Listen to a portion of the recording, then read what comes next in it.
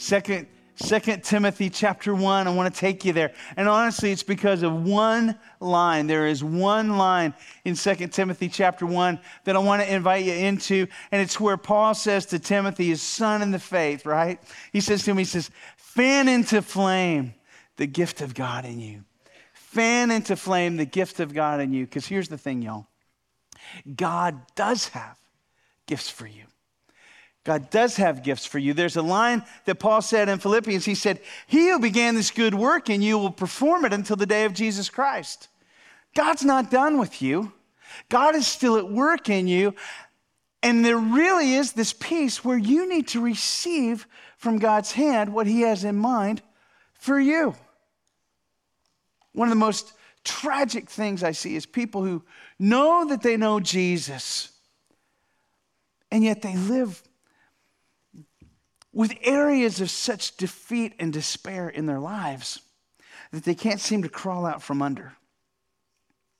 And so I was asking the Lord, I said, what is it that you have in mind that you would have us take home with us this Sunday? Is there a word? Is there something you want to speak to us? And honestly, God's been really kind lately. I've been asking him that question, and he keeps answering. So like 1 week, the Lord told me, tell my sons and daughters, tell them, I love you so crazy much. I don't know if you remember that, but I just felt like God told me to tell you, he loves you so crazy much.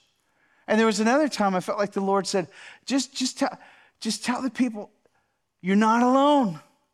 And there were people that came up to me after, and they said, you know what, I so needed to hear that, because I felt so isolated, so alone. I mean, in this room on any given Sunday, there are people who, because of what you brought in here with you, because of the baggage, because of the burdens of the week, you come in and sometimes nobody else around you knows what you've been through this week. Nobody else around you knows what the enemy is at work in your life, who's, seeking to steal and kill and destroy. Nobody else knows what's going on in your life. And you can feel in this crowd, you can feel so alone. And the Lord wants you to know you're not alone.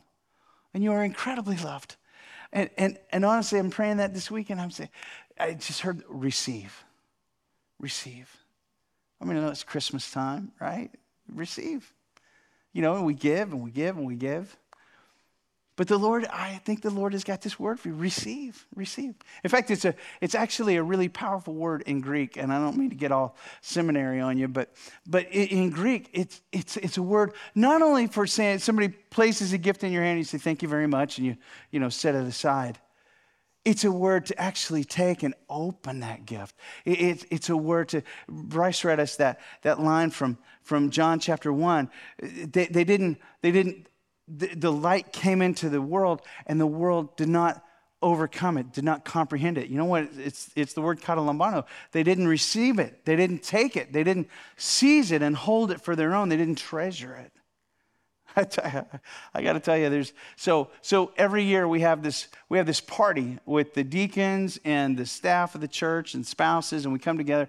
Zach, we have the crazy white elephant gifts, and it's nuts. I mean, it's more people that can actually fit in our house, and we bring extra chairs in, and there's people sitting on the floor, and it's always a blast. There's a lot of laughter. One year, Doug Gutshaw actually acted out the 12 days of Christmas and the Lord's the Leaping thing. I just wish somebody had caught it on camera, But it gets nuts, it gets crazy. But the white elephant gift, it's crazy, the things.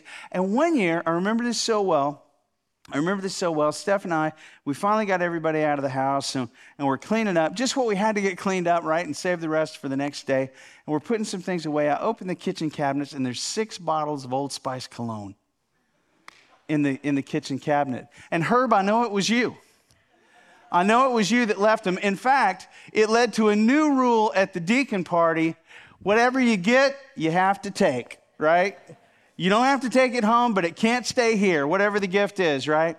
And so, but it strikes me that there are an awful lot of things that as Christians, 21st century American Christians, that we leave on the table from the Lord. Things that the Lord wants to give us.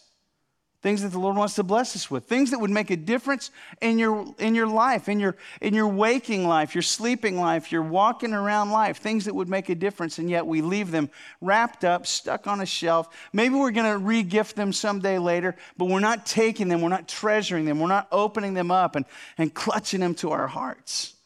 I remember one of the finest gifts, one of the most meaningful gifts I ever received. I wasn't going to tell about it, but I told it in the earlier service, and I'm going to tell you too. It was one of the most powerful gifts I ever received. I was a 12-year-old boy, and my dad got me my first .22 rifle. I remember it so clearly. It was like a Baptist bar mitzvah. I mean, it's the passage into manhood. But my father saw some things in me that I didn't see in myself.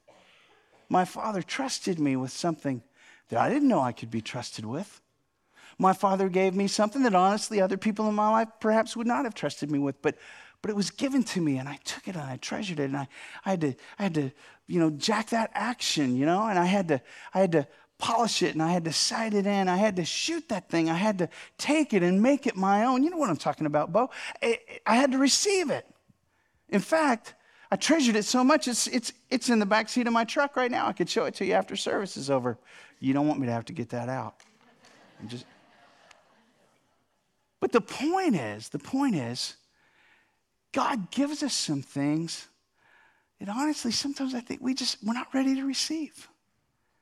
And there's a tragedy that comes.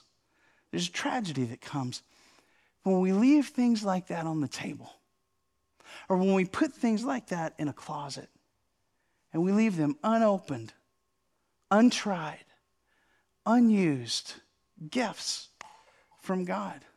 So let's look at this together, and the team's going to have to help walk me through the slides because my iPad's not working right. But here are some questions I want to invite you into growing out of 2 Timothy chapter 1. Question number 1, is anyone remembering you? Here's what it says. I thank my God whom I serve as my ancestors did with a clear conscience. As night and day I constantly remember you, Timothy, in my prayers. Is there anyone remembering you? No, stay on the questions. Is there anyone remembering you? Is there anyone that's thinking about you when you're not around? I have found that to be an incredibly powerful ministry tool. I really have.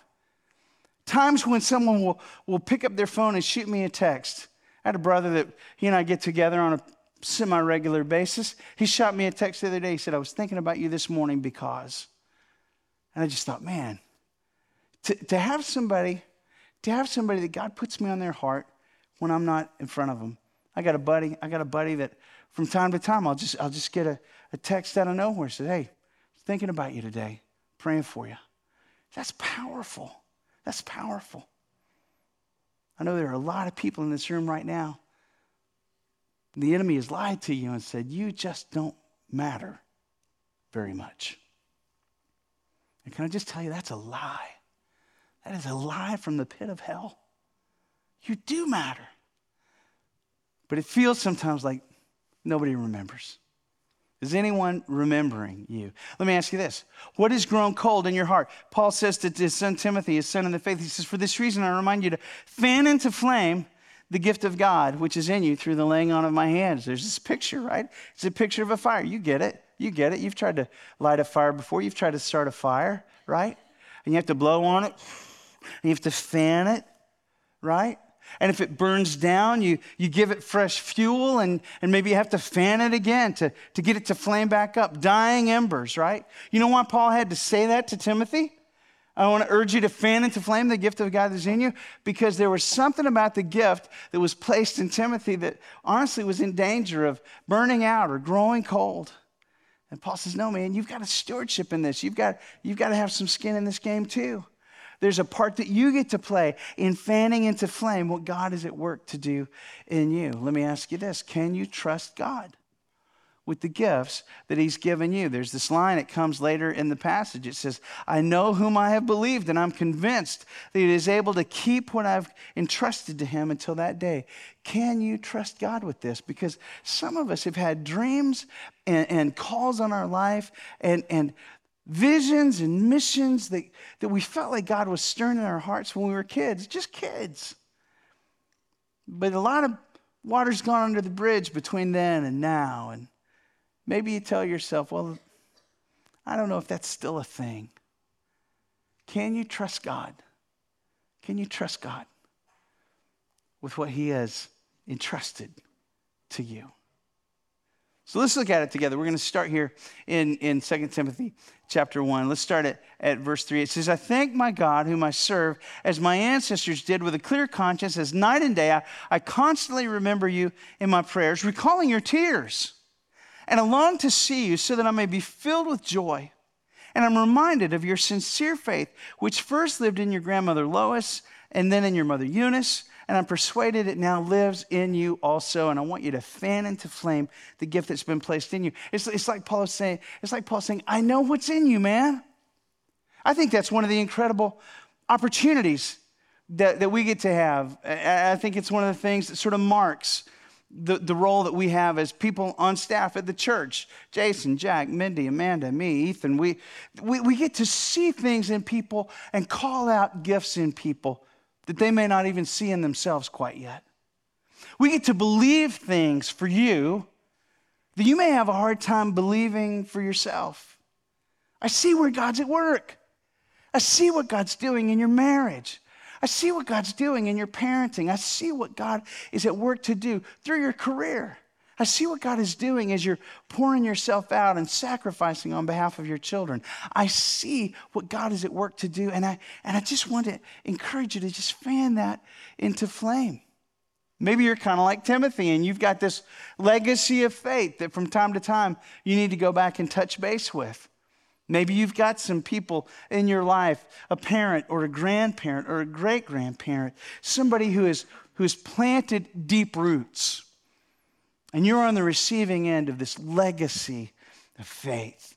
And it builds your heart when you know, right, Jack? When you know that man, God is at work and my dad would be proud if he could see me now. It builds your legacy of faith when you say, God is at work in my life and has been for generations. But I also know there are people in this room, and you're breaking the mold in your family. Maybe you're the first generation Christ followers, at least in living memory in your family. And because you're breaking a chain, right, Annette? Because you're breaking a chain, you're laying new tracks that the people who run behind you can run on. And it's a beautiful, beautiful thing. And Paul says to Timothy, he says, I want you to fan that into flame. So give me the next one, please. God hasn't given us the spirit of fear. For this reason, Paul says, verse 6, for this reason I remind you to fan into flame the gift of God which is in you through the laying on of my hands. For the Spirit God gave us does not make us timid. It does not make us fearful. The Spirit God gave us does not make us timid, but it gives us power and of love and self-discipline or a sound mind. Can I tell you something? I see sometimes in people, I see sometimes people who kind of reject the ways God made them because they don't understand what it would look like if it was baptized and soaked in the Spirit of God. You may be one of those people who has this stubborn streak that's a mile wide, and everybody thinks that you're just being hard to get along with. But in fact, you've got something that God planted in your heart about the way things ought to be, what's right and what's just not right. Well, if that's not baptized and soaked in the Holy Spirit, that could look like you just being a jerk. But if you were to offer that to the Lord and say, God, what did you put in me? That if it were imbued with your power, with your love, with your sound mind, could actually be part of seeing the world set free. Could be part of seeing people's chains broken and prison doors thrown wide. You may have something in your heart. You may have something in your heart that looks like you are just so narcissistic, like you just always want your way, like you're entitled to something. Maybe that's something that God started to put in you, but it's not baptized or soaked in the Holy Spirit. And so it looks like you just wanting your way, like some selfish, childish brat that never grew up. When in fact, what God is wanting is for you somehow to say, all those things that you think you need to receive, honestly, you can only find fulfillment of those in me. Your wife can't do it. That porn channel you're watching can't do it either. that relationship that you don't belong in is never going to meet your needs. And the only way you're going to find that particular itch scratched in your heart is if you find it in me. The spirit God gives us is not a spirit that leads us into fear. Instead, it leads us, if we'll allow it to power in the Holy Spirit and love. Love for God and love for the people that God puts in my life. And love, honestly, for a lost and dying world that drives me to make sacrifices on behalf of what God is at work to do in my life. Power and love. And the kind of self-discipline and sound mind that allows me to partner with God where he's at work. It's a powerful and beautiful thing. And then he says this, the next words, so don't be ashamed of the testimony about our Lord or of me as prisoner. Honestly, I think shame is probably one of the defining hallmark elements of what trips so many of us in the 21st century American church. I tried, and I failed, and I was embarrassed, and I was ashamed. And so I'm not going to try anymore. I'm going to take that gift from God and I'm going to wrap it back up and I'm going to put it back on the shelf and I'm going to close those closet doors. Maybe I'll re-gift it someday. But worst case scenario, when Jesus comes back, I'll say to him, here's what you gave me. I still have it. Here it is. I'll give it back. That's not what God intended. God intended for me, for you, God intended us to use those gifts that he gave us to see this world changed with the gospel. Can I get an amen, Mo? Where are you, brother? Somebody's got to help me. Help the boy. I'm just saying. And so he says, look, don't be ashamed. Instead, step out in faith with boldness because the spirit God gave us is a spirit that gives power and love and have a sound mind. Give me that next one, please. It says, check this out. It's verse 9. 2 Timothy chapter 1, verse 9. He has saved us and he has called us to this holy life, not because of anything we have done, but because of his own purpose and grace. This grace was given to us in Christ Jesus before the beginning of time. My dad didn't give me that precious gift that I still cherish today. My dad didn't give me that because I earned it. He didn't give me that because I deserved it. He didn't give me that because I was a crack shot and I was going to be the next what. No. He gave me that because he loved me. And he saw something in me. And he wanted to call it out in me. And he wanted to plant a seed in me that would grow into the planting of the Lord someday. And that's what God is at work to do in you. That's what God is at work to do in you. It is by grace that we've been saved. He saved us and called us to this holy life, not because we deserved it, not because we showed great promise, but not because of anything we've done, but because of his own purpose and grace. He reached out to us. He saw something in you that you couldn't see in yourself, at least not yet. And he began to plant it in you, and he began to water it and tend it in you, knowing that there would come a time, and maybe it's today when you would say, in Jesus' name, I want to be free of the enemy's lies. In Jesus' name, I want to walk boldly into what God has for me. In Jesus' name, I want to receive it. I want to take hold of it. Give me that next one, please. And here's the power. Here's the power of what God says. It says here in 2 Timothy chapter 1, verse 12, Paul's talking about, he says, I know whom I have believed.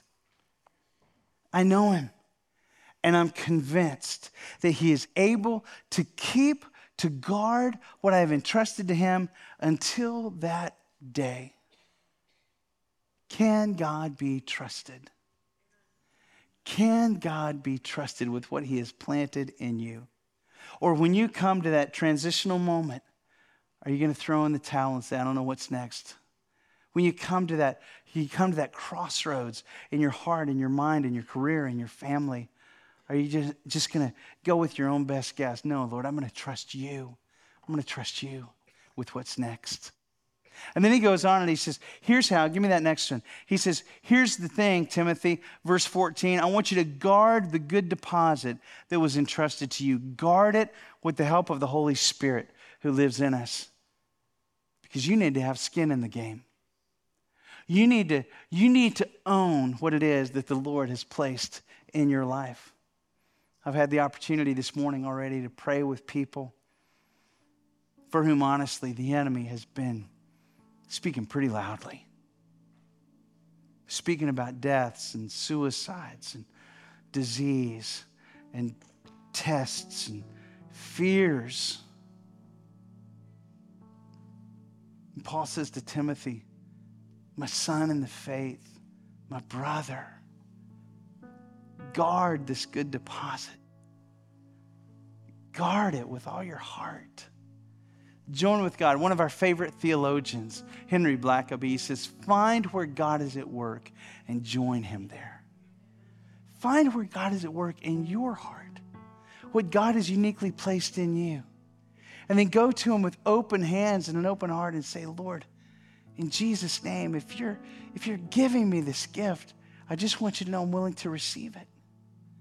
If you're calling me into this place, Lord, I want you to know I'm willing to go with you. Guard this good deposit with the help of the Holy Spirit who lives in us. Let me invite you to bow your heads and close your eyes with me for a minute. Let me invite you into a heart that would say, speak, Lord. Your servant, your son is listening. Your daughter is listening.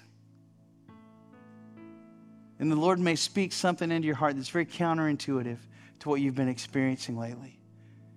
The Lord may speak rest to your weariness. That's a word for one brother. The Lord may speak mercy for mourning. That's a word to one of my sisters here. The Lord may speak hope into a suicidal moment that seems hopeless and helpless. That's a word to one of my friends here today. The Lord may, you hear what I'm saying? The Lord may speak counterintuitively to your heart. And precious ones, while your heads are bowed and your eyes are closed, let me just plead with you not to leave the gift unopened. Not to just say, oh, that's good, that helped me. That was good, that helped my heart today. Now hopefully I can live a better week this next week. No.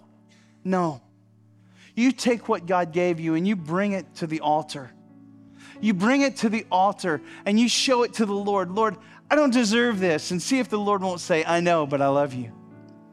You bring what the Lord gave you to the altar and you say, Lord, this is too much for me. This is too good. I don't deserve this. And hear the Lord say, I know, but you matter to me. Here's what you need to know. You matter to me. Maybe you bring it to the altar and you say, Lord, are you sure this word isn't for someone else? So that you can hear the Lord say, no, I just want you to receive this. This is for you. And having received it, then and only then can you pass it on to someone else who needs to hear that same word. Would you stand with me? And Lord, in Jesus' name, we just want to confess to you, Lord, we're listening. We know our need of you. Lord, we're listening for what you want to say. Lord, we're listening for where you want to heal. Lord, we're watching. We're fixing our eyes on you, and we're fixing our minds on you, and we're fixing our hearts on you. Lord, and we just invite you, I invite you, Lord, to speak, because your sons and your daughters, your servants, were listening.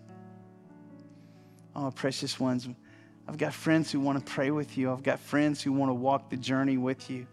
Jason would, Jack would, my friend Jackie would, Paul would. There's so many people who would love to walk the journey with you. Maybe there's a moment in your life and you need to be anointed with oil to kind of draw a line in the sand and make a marked difference. Whatever the case may be, now's your time.